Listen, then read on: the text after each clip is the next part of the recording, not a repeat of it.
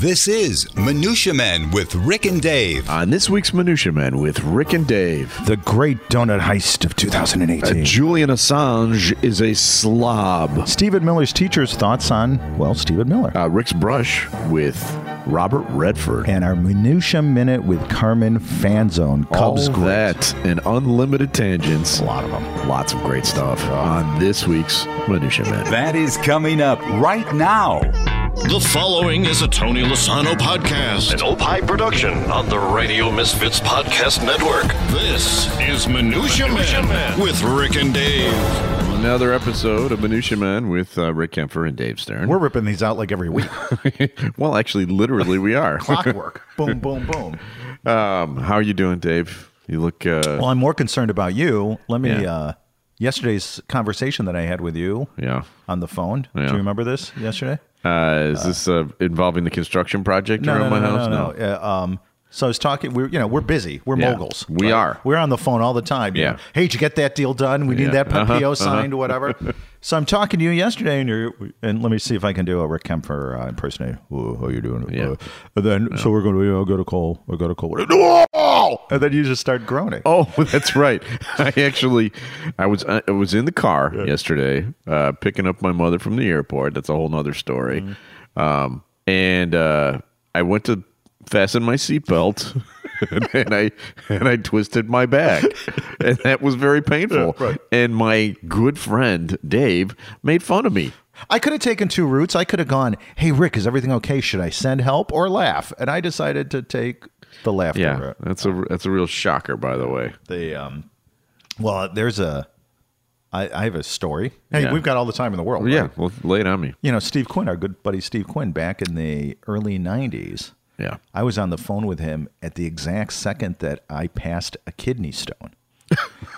And I'm just, in agonizing pain. Anybody who's had a kidney stone knows it's like 30 times more painful than childbirth. Yeah, Right? I've said that to my wife, and Yeah, she loves punched that, me. right. Yeah. The cold I had last week was like Yeah. 3 times more painful than Are you still childbirth. sick, by the way? Yeah, a little bit. Can you hear it a little We're bit all easily? very worried about you. So when I was on the phone with Quinn and I was passing this kidney stone, he's like, tell me about the pain. Is it really bad? And I'm like, oh, and I'm like fainted. So there you go. Well, I guess I was confused about the call because you called me like 30 times yesterday, and one of them was to tell me about a review that we got. Yeah, we got, and it looks to be like this guy really, it was This like is not one of the more than 190 Right. Positive reviews on iTunes. This was a actual podcast reviewer named, what's his name?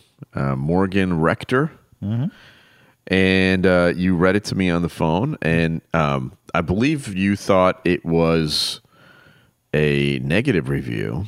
At first I did, but Yeah. well, why don't you have it in front of you? Yeah, let's see here.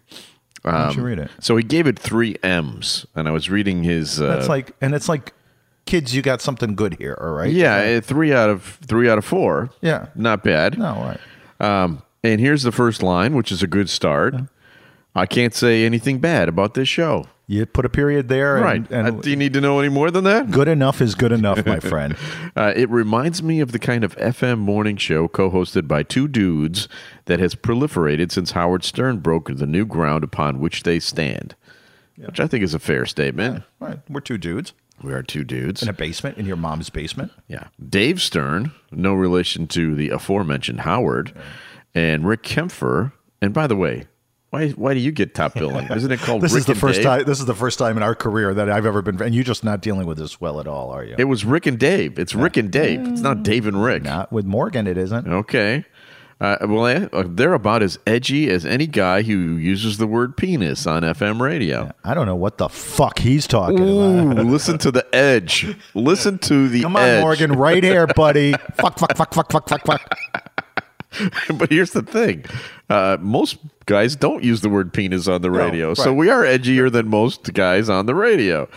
Let's see what else. In other words, this is a clean, relatively wholesome entertainment, the type that you can hear on terrestrial radio in between commercials for large box furniture stores and car dealerships. Yeah, That seems that's perfect. it's not negative. No. I'm wondering if they're pandering to some radio station they hope will hear this show and hire them as a duo for their morning drive show. And we are. We're available. We are pandering, too. Let's go. We're available, as long as it's not too much of a hassle. You know, and if there's health insurance and maybe monthly parking, I think I'm okay with And that. really, do we want to do mornings? No. Wouldn't it be better to be like, I don't know, 10:30 to 11:10? middays? Yeah, right. So I'm maybe a little picky. But it says here they deserve it. Yeah. They deserve it. They deserve a morning show. They read offbeat news stories and get laughs largely by reporting to us what was reported to them. The world has gone crazy, and that brings comfort to people who have their act together, like us, Yeah, absolutely. out there in the suburbs. Like this, the who basement. take great pride in that. And yes, we are, because of a major construction project outside of my house, we are once again coming to you live from my mother's basement, which, as 55-year-old men, Not at all humiliating. not at all humiliating. Now, again, I'm not putting them down. They both have strong broadcasting voices and can keep a dialogue going effectively with energy and color. 22 minutes after 6 o'clock, we've got weather. We'll be right after back that. after Led Zeppelin. We could totally do that job. It's just that compared to some of the edgier podcasts out there and what is commonly known as the Wild West of communications, this show can come across as tame. Yeah. Well, you know Tame. what? I'm okay with that. And if we were in the Wild West, we would be the two guys with allergies in the saloon. Yeah, anyways. I mean, tame, that pretty much sums we up would our not whole be lives. participating in the shootouts. We No, would, no. It says here, if tame is your thing, and tame should be your thing, you should listen to this show. The best part, because it's a podcast you can listen to on your schedule. So you can listen to it anytime you like. And here's really the only thing that kind of hurt me in this, all right? It doesn't take a lot of risk, but it's a show you can listen to with your grandfather without worrying about him getting offended by coarse language and unconventional ideas. Well, it's possible that we are old enough to be this guy's grandfather. That's probably true. So, He looks like he's at least 20 years well, I'll take it. And it younger went, than us. And when he said that you can listen to the podcast anytime, you can, because you can subscribe on iTunes, Spotify, Stitcher. That was a segue. That was an FM segue right there. Did you hear Perfect. that? So yes, please do. So, let's give ourselves some credit. That was not a terrible review. Not at all. And if you guys, anybody who's listening, please go on iTunes or any of the other third-party retailers that carry us and give us reviews. And listen to the show with your grandpa. What's he doing today? Exactly. And if he's dead, go to the grave. Exactly. Put it on the speakers. All right, Dave, I think we do have to provide minutia. It's in the title of the show. I think we have no choice but to do so. And we have audio to kick it off. Here we go. This week's Minutia with Rick and Dave. All right, so you have something? Dateline, Spokane, Washington. Is it Spokane or Spokane? Spokane. Spokane, Yeah, Washington. Minnesotians. Here's the headline out of Washington, the Pacific Northwest. Missing donut truck attracts plenty of police attention. How long does it take for three Spokane police cars to find a missing donut truck, Rick? How long, Not Dave? long. Not long. The great donut heist of 2018 began Monday at around 5 a.m. at Casual Friday Donuts, the popular donut destination at 3402 North Division Street in Spokane, Washington. You know who's from Spokane, Washington? Chicago broadcasting legend Joel Daly. Oh, yeah, that's right. Yeah. Ambi Owens, who runs the shop with her husband Joe Owens, the Owens from Spokane, said a worker had left a mid-70s black Dodge van running in the store's parking lot for about 5 minutes while it warmed up. But when he returned, it was gone. The donut truck? The donut truck. That's a bunch of crap, right? They came out, they looked, it was gone, so they called 911. What you got to do. Right. And within minutes, 75 police cars showed up. Donut emergency! We're going to need people. Call in all cars. Right. Drop everything you're doing. So there you go. Now, Was there a happy ending to this story? Did they track down the donut thief? And speculation is that the guy didn't put the parking brake on and it rolled like down a hill, and I guess Spokane could be very hilly. But what I was thinking about this, one of my favorite podcasts that I've been listening to lately is the Black Podcast. In fact, you've you listen to it as well. Right? Yes. Cameron and Dre, they do a great job. Right. So I'm thinking about this as far as cops and donuts. Those are white cops, right? No. This is a universal thing. So it crosses All cops. ethnic boundaries. Absolutely. I used to live in the Gold Coast area in Chicago, and there were donut shops all over the place. And it's Gold Coast sounds like a fancy place, but at that time it was 3 blocks away from Cabrini Green. Right. And there was a donut shop right there, and there were always cops in there, and they were of all different stripes. So really, in a way, donuts kind of bridge the ethnic boundaries of everything. Donuts could bring this, Blue Lives Matters, Black Lives Matters completely we together. are the world. Right, exactly. Give me a strawberry Bismarck and save the world, baby. So there you go, Spokane, Washington. Donuts, cops. I got a story for you. This one involves Julian Assange, who is the person who's in charge of WikiLeaks. Yeah. Who is holed up in the Ecuadorian embassy for the last couple of years. But it's beautiful. I'm sure it's a really spacious dorm room. He's been accused of some sort of crime. I believe it was actually like rape or something like that. So some sort of serious crime, which he says is a trumped-up charge. Trumped up. Fake yes, news. Exactly. But anyway, so he's been there for a while, and this is kind of a funny story here. Ecuador has ordered Julian Assange to stick to a new set of house rules, including avoiding contentious political issues, cleaning his bathroom, and looking after his cat if he wants the internet reconnected. This is like a note that you leave for your kids. Yes, right. Do your homework, and I'll give you the Wi-Fi password. Listen, young man, until your homework is done, no internet for you. Yeah. Clean up your room. I know you call it WikiLeaks, but it's not that hard to hit the target. But anyway, I just that's edgy. We're talking about urine. That is totally edgy. Morgan, did you hear that, buddy? But I just thought that was funny, and it made me think. So apparently Julian Assange is kind of a slob. Yeah, evidently. Right. Which I've got no problem with that. I'm kind of a slob myself, of course. As are you. We used to live together, and boy, those were days. But I decided to look into famous slobs. Okay. All right, throughout time. And I'm going to quiz you on. I'm going to call this a minutia quiz, all right? Sure. I'm going to read you about this famous slob, and you can see if you can try to guess who it is. Oh, that's a great idea. Okay, here we go. Where's my minutia quiz audio? Time now for a Minutia Man Minutia Quiz. All right, here we go. You ready? Yeah. This is a famous person lived in America. Apparently, he was a voracious smoker. He would even go so far as to pick up cigarette butts on the street to smoke. In addition, he was allegedly pretty lazy when it came to his physical upkeep. He never wore socks or combed his hair. One thing that's for certain is his workplace was far from spotless. And here's a quote about his workplace. If a cluttered desk is a sign of a cluttered mind, of what then is an empty desk a sign? Einstein. Very good. Yeah, I think I heard How did you know that? I think I heard that quote You've heard before. the quote before. Yeah. Okay. All right. Did you ever hear? Here's a quick story. Yeah. You know what? We don't need quick stories. No, right? fine. Lay it on me. I had a drama teacher in college. Roman. You took drama? It was one of those like speech. Theater 178. Yeah, whatever. It was the 4 hours of free. When you said Roman, I had that Roman class too. Timshin. Yeah. Remember that guy? It was like it was like history of theater. yeah, like thing. Greek Right, theater yeah, and yeah. stuff. Yeah, okay. You know, his son won Star Search. I don't know if you know that. I did not know that. So Roman Timshinshin, Yeah. I think is how you pronounce his name, said that he was in New York in like the late 40s, early 50s, or no, probably 60s. Let's say early 60s. Yeah. And he was walking down the street, and a mob of people went to a woman across the street, and it was Marilyn Monroe. Really? And an old man was knocked aside when all these people were running toward Marilyn Monroe. Guess who that old man was? Albert Einstein. Yeah, and he took Albert Einstein out for a cup of coffee. Really? Yeah, and talked and spent, I don't know, I guess time is relative, so 45 minutes or 400 After they years. picked up a cigarette butt off the street and smoked it. Right. So that's a pretty cool story. That is a cool story. I think that's a cool scene in a movie. Yeah. Right? Well, I've got one for another. I got 3 or 4 of these. Let's go. This is about a king.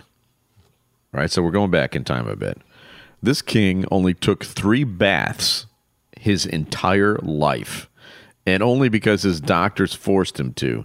Such hygiene obviously had an impact on his health because the king died of gangrene after refusing treatment for it. King Tut? King Louis XIV. Okay, I can see that. All right. This one's about a famous movie star. Okay. Mel Gibson. No. This is about a girl, a lady. She was flatulent, dirty, and ate in bed. Like Jean Harlow, she bleached all her pubic hair, never wore panties. Edgy. She suffered from what today would be described as irritable bowel syndrome. She rarely bathed. She slept in the nude. She ate in bed. And after she was done eating, she would just shove her plate under the sheets before going to sleep. Yeah, I think I actually lived with her in college. Yeah. Who's that? What? Can you give me a year? Or it's just an actress? It's an actress. Can you narrow me down? This was read to you from a Clark Gable biography. Judy Garland? No, it was Marilyn Monroe. Are you serious? Yeah, Marilyn Monroe. Apparently yucky. Ugh. All right, another king. Ready? Yeah. And this will be my last one here. Early in life, this king could not keep the ladies away. This changed. Elvis. No, different king. This changed dramatically later in life when his hygiene and overall upkeep diminished drastically. Apparently, he suffered from a leg wound that oozed pus and prevented him from getting much exercise, so he gained a lot of weight. He was estimated to be more than 300 pounds, and he had to be carried everywhere by his servants. He also had swollen gums, loose teeth, and horrible breath. King. British king.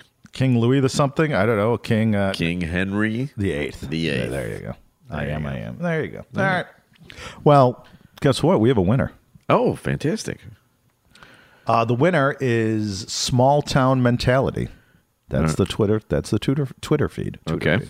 What they did, and they're out of Evanston, Wyoming. Did you know that there was an Evanston, Wyoming? I did not. They got themselves 2 Amish Chicago coffee mugs. Did I tell you I found another box of those? Safe Inside by Lee Kingsmill, an award nominee. That's right. And you know what? That was basically it. Book of the year. Yeah. Should we? You know what? We'll throw in Doing the Cruise too. Another. What are we made out of money? Sure. Okay. So congratulations goes out to Small Town Mentality, and all you got to do to win our retweet contest is subscribe or follow us on Twitter, retweet us, and a random winner every week. I'm just imagining being in bed with Marilyn Monroe and turning over and hitting a plate with my leg. Yeah, right. While she's reading Safe Inside by Lee King. Okay, well, I believe you still are required to give me more minutia based on your contract. Stephen Miller's 3rd grade teacher suspended after saying he ate glue. And we're talking about Stephen Miller, the Goebbels? Yeah, Goebbels, right. We're not talking about the 70s rock icon, Steve Miller. We're talking about Stephen Miller's advisor to Donald Trump. The guy who looks like Joseph Goebbels, right. and talks like him, and it has and the sensibilities is of him. Right. This comes out of Santa Monica, California.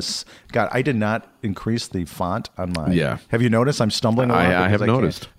Southern California School District has suspended a teacher who recounted how a senior aide to President Donald Trump, Stephen Miller, ate glue. Who, by the way, is like 30 years old or something like that. I know.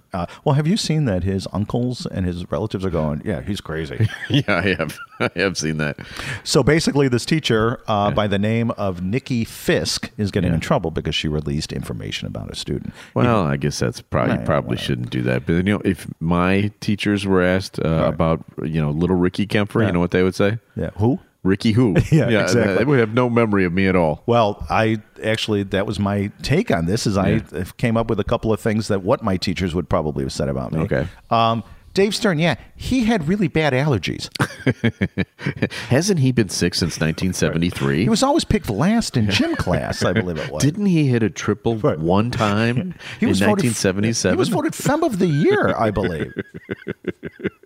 Yeah, he's the guy who got beaten up in 8th grade by Stuart Coy over a swing. Oh, you mean that boy with the big head of floppy hair right. that just had to brush it out of his eyes because Mop Top? You mean Mop Top Stir?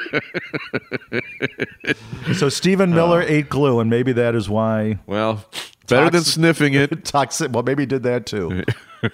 Well, that's very nice. I'm glad we've learned that information about Stephen Miller, but now we must carry on, and we have this to do. A random name pulled out of Rurik's bowl of brushes with celebrities. Mixture, collection, selection, assemblage, medley, assortment, variety. Time now for Celebrity Potpourri with Rick and Dave. Now, this is the part of the show where Dave reaches his hand into the Costco jar, but before you do that, let me just say that those of you who are going, hey, what happened to Just One Bad Century?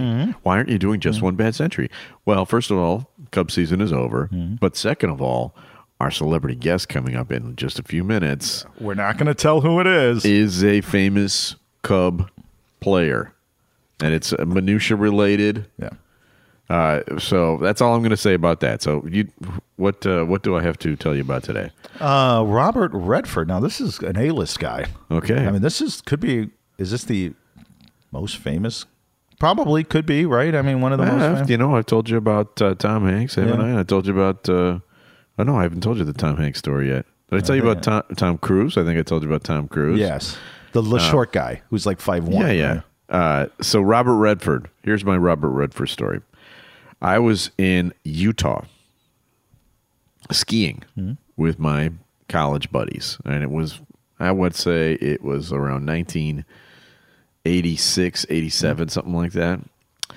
And I got off the lift at the top of the hill. We were at Snowbird, which is not the same as Sundance, but Sundance is where he hangs out, apparently. And as I skied off the lift, and Dave, I'll explain the whole skiing thing to you a little bit later. As I skied off the lift, I got to the top of the hill. I stood at the top looking down on a black run, and I thought, all right, can I do this? And I looked over to the guy next to me, and I said, what do you think? Is this one that hard? And he said, I think it's not that bad at all. And I looked over, and it was Robert Redford.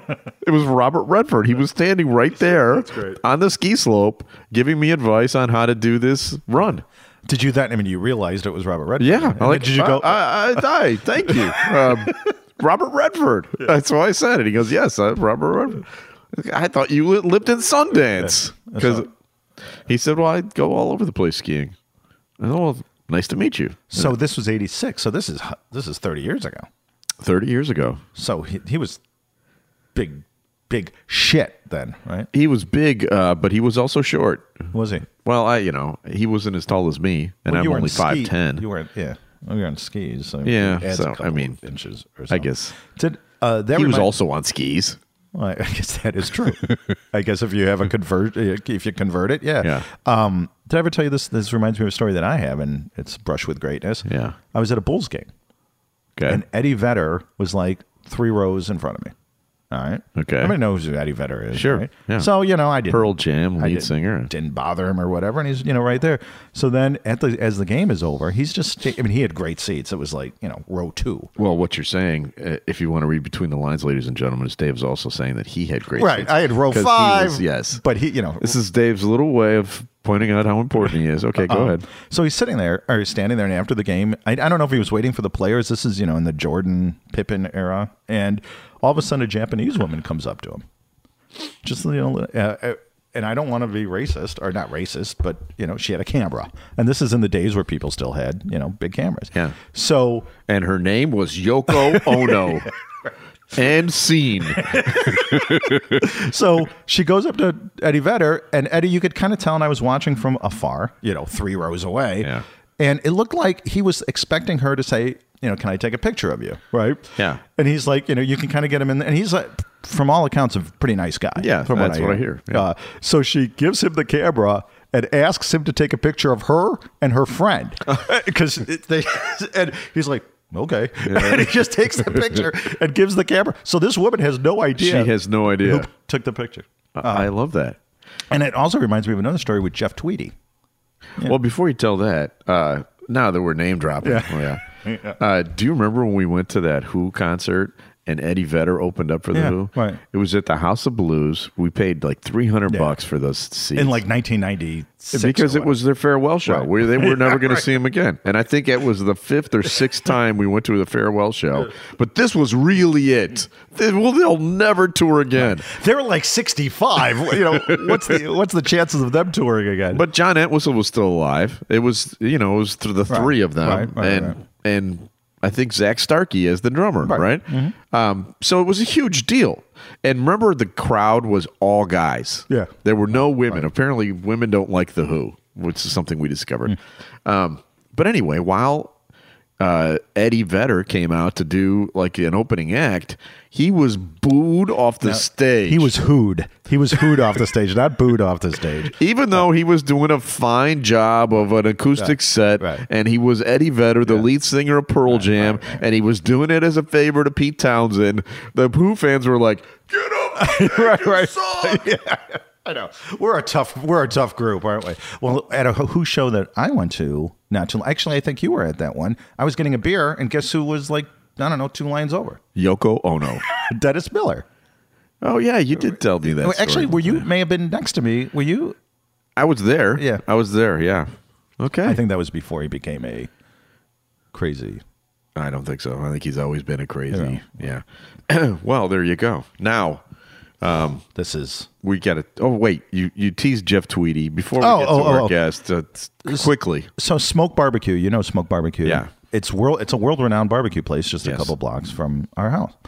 And I was standing in line waiting for my brisket, and some guy next to me, we just start talking about brisket and dry rub. Not the edgy dry rub, right? The grandpa, yeah, right. The grandpa dry rub, in St. Louis style and whatever. And I'm just talking to him. We're talking about different places we've gone to, barbecue or whatever. And he gets his food. And he goes, "Hey, nice talking to you." And he walks out of the woman behind me, who I didn't know, goes, "Do you know who that was?" I'm like, "Oh, that's Jeff Tweedy." I'm like, I don't. I have no idea who Jeff Tweedy is, right? But I know that he likes dry rub better than the sauce. Well, there you go. There's a story you're not going to hear anywhere else. And here's a guest that you'll not hear anywhere else. We have a big celebrity minutia guest. We have audio for that. Time now for the Celebrity Minutia Minute. Hey, you got a minute? Celebrity Minutia Minute with Rick and Dave. Okay, joining us on the phone. This is a big moment for us at Minutia Men. We have all-time Cubs great. He was a star on the Cubs when I was a kid and Dave was a kid. We used to watch him all the time. Good old number 23. He roamed third base and second base. I believe he played every position on the Cubs except for center field, pitcher, and catcher. Is that correct? Possibly. I think I know more about him than he knows about himself. It wasn't that long ago. Carmen Fanzone, thanks for coming on the show. Oh, my pleasure. My pleasure. So you played on the Cubs back in the 70s. You were teammates with several Hall of Famers, correct? Yes, right. Billy Williams, Ron Santo. Fergie, and let me see, Ernie Banks. Yeah, Ernie. My first year, I came up in the end of 71, and that was Ernie's last year as a player. And I got to the last weekend of the season. I got to play third, and he played first. So I got a chance to play with him the last weekend of the 71 season, and then he became a coach for the next couple of years. And of course, I was there at that point. So was Ernie a good guy? Yeah, he was a good guy. He was. Everybody loved him, and he just he was Mr. Cub. Yeah. So he was adored by everybody. Yeah, so now back in your day when you were there, we've heard stories about what Wrigley Field was like. That there were rats in the catacombs. Yes.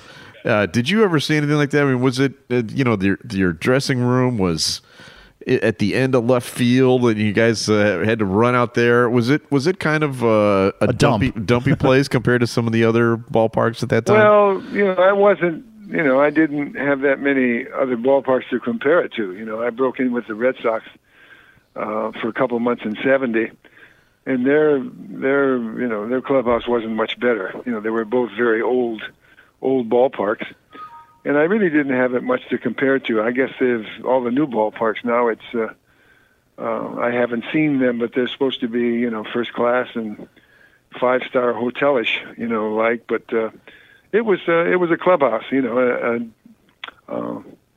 I didn't have anything to compare it to, so it was okay. But back in your day, you guys also, when you went on the road, you had roommates, right? Yeah. I was fortunate enough that Blake Cullen, who was the traveling secretary at that point, he said anybody that plays the trumpet should have a private room. You're going to bother everybody else, right? Yeah, so I didn't have to room with anybody. What a great ploy! That was brilliant. Yeah, that was my first year. I might have roomed maybe with Gene Heiser for a short time, but he said that's what he told me. He said anybody that plays trumpet should have a room by himself. So I didn't have to. Well, if you played the drums, you'd get the whole damn floor, probably, right? Probably. Did you travel with your trumpet? Oh, always. I always took it with me, and I was always looking for. I would always try to practice a little bit during the day, and at night after the games and stuff. Even on the road, I was looking for places to play.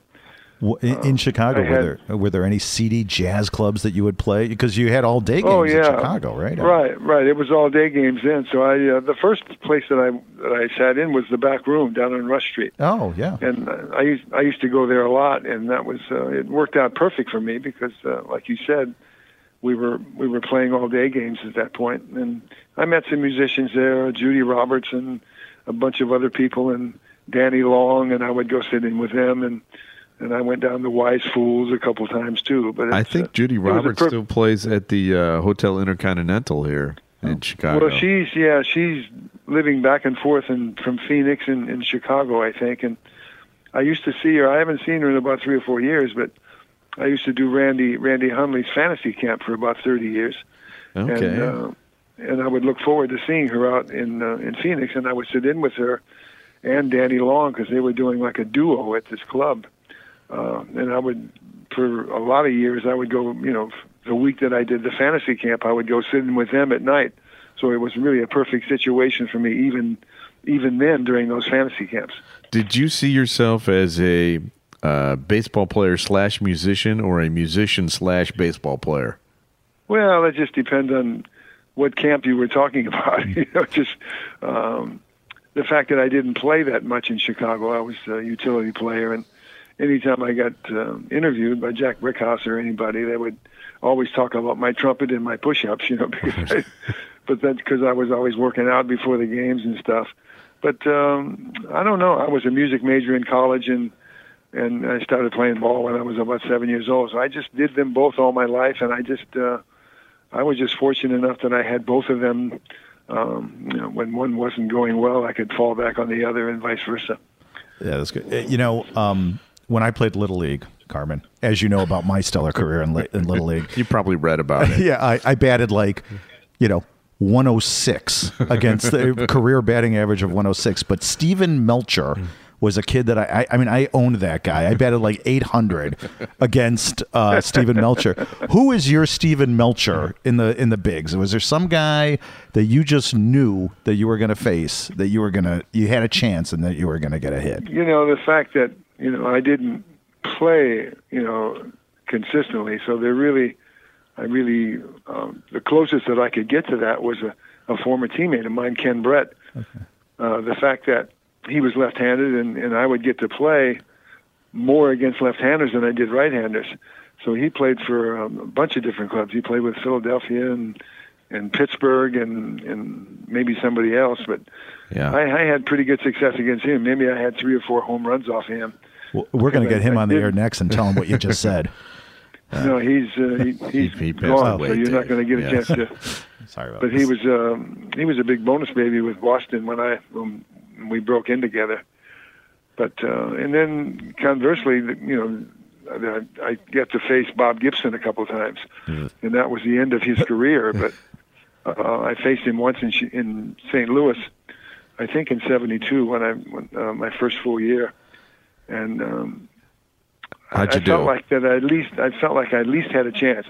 Maybe went 0 for 4, but I didn't feel like I was overwhelmed or overmatched. But then I got to face him again a week later in Wrigley Field, and I just felt that I had no chance. I just you and about 10,000 other people. Yeah, this was at the end of his career, so I can't imagine what he was like early on. But he was such a fierce competitor and such a great athlete. And I did a couple of fantasy camps with him with Randy Hundley, and he was even tough to be around. You couldn't small talk him. He would call you on everything. He was such a commanding personality. If he was in the room, he was on the soapbox. It was his room. So it's just. But he was just that kind of guy. Very strong personality. So, we talked briefly about Fergie Jenkins. He came to one of our book events recently, and we run into a lot of the Cubs here in Chicago, some of them that still live here, Jose Cardinal right. occasionally. Right. Do you stay in touch with any of your old teammates? I know you do the fantasy camps, but other than that, do you...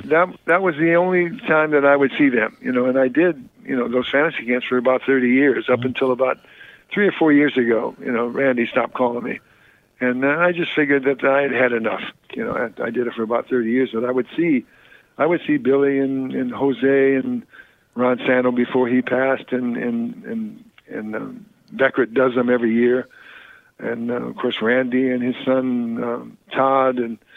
So I would see the guys at the fantasy camps, but that would be the only time that I would see them because, of course, living in California, I wouldn't run across anybody. If I had still lived in Chicago, I'm sure that I would have seen more of my ex-teammates. Joe Pepitone, I read his autobiography. He seemed to be someone who definitely liked a drink or two. Did you see any of that with Joe Pepitone? And plus, what's the story with his hair? Was that really a wig, or what are we talking? Yeah, he was a distinct personality. He was Joe Pepitone from probably the date he was born, and he still. I just saw that he just turned 78. I think he's a year older than me, and he had a wonderful career. He just. When I think of Joe, I just it was of course his hairpieces and stuff are legendary. Right. He used to he wouldn't go out to the national anthem, because he didn't want to take his hat off. And then did you guys ever hide his hairpiece before? He would have killed you, probably. Well, no, I wouldn't try that. But and there was one time that he was, that he was catching a pop-up, and it was a windy day, and he was holding his hat down with his one hand and catching the ball with the other hand. And then another time I remember in the clubhouse, the only time I ever saw him in the shower without his rug on. And it was frightening. Yeah, right. Who's that guy? Exactly. He was such a vain guy that he was always suntanned, and he probably even went to, tanning salons, but he was so dark. But then without his rug, his top of his head was completely white, just like stone white. Just never saw the light of day.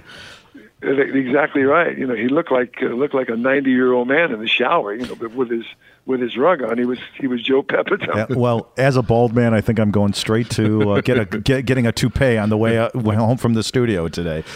Do you remember any of your salaries? Now, obviously, we know how much baseball players make now versus what they did in the 70s. But do you, and not to pry, but do you have any idea or remember any of your salaries from back in the... Oh, of course.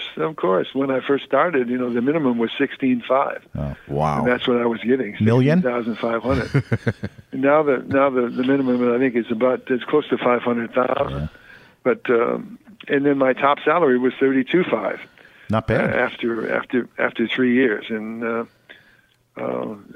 salaries were different then. The top. I think the top guy was making $150,000, and it possibly was Ted Williams who played before me. But I remember that the White Sox gave Richie Allen, I think, $250,000, mm-hmm. And it was way out of line with the top salaries in baseball at that point. And I think they really tried to get him to stay interested and come to play every day. They even give him a TV show.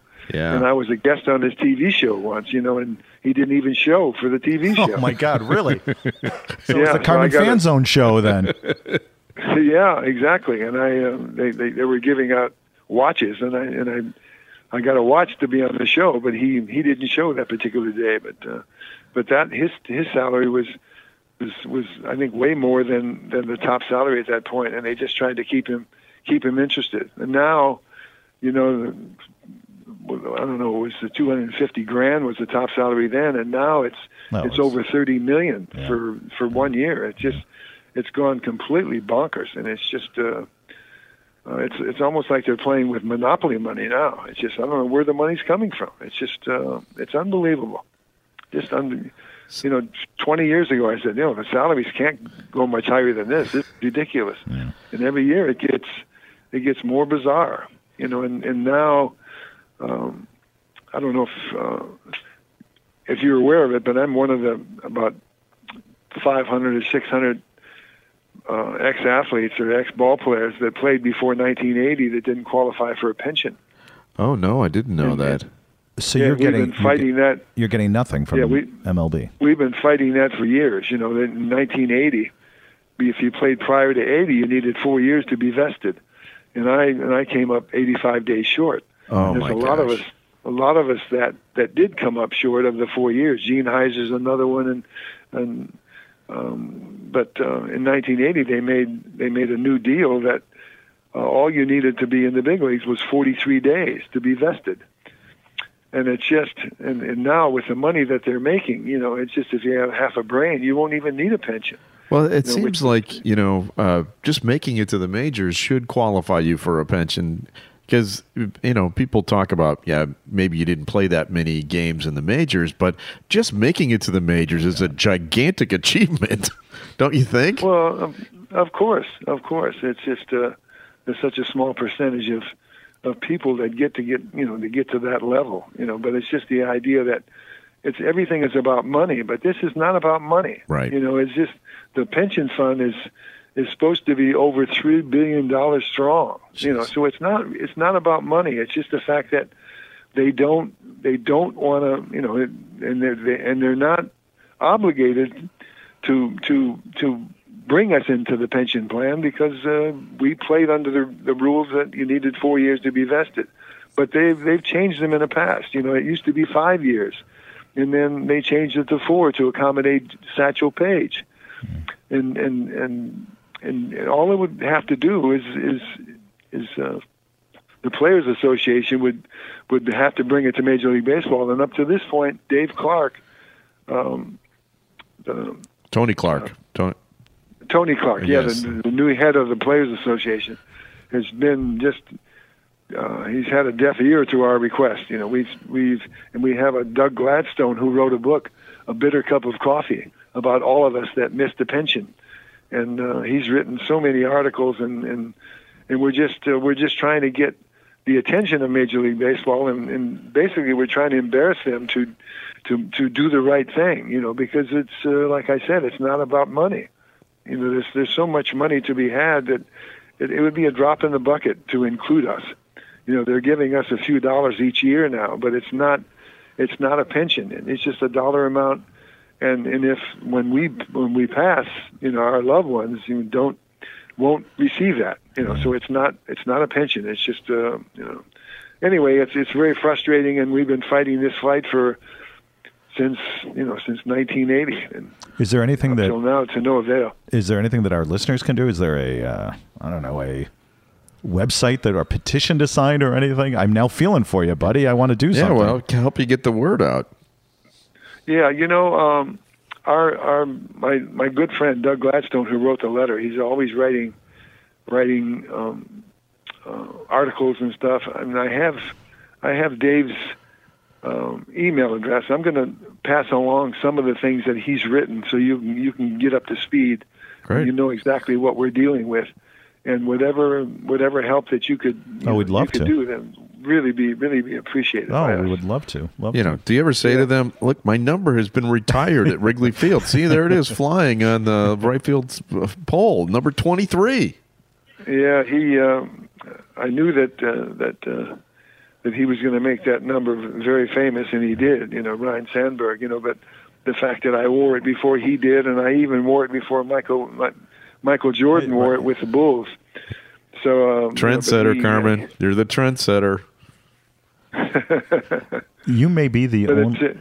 I'm sorry, I cut you. It's very important to me, and of course my license plate here out in California is Cub 23. So it's still my number, even though he made it very famous.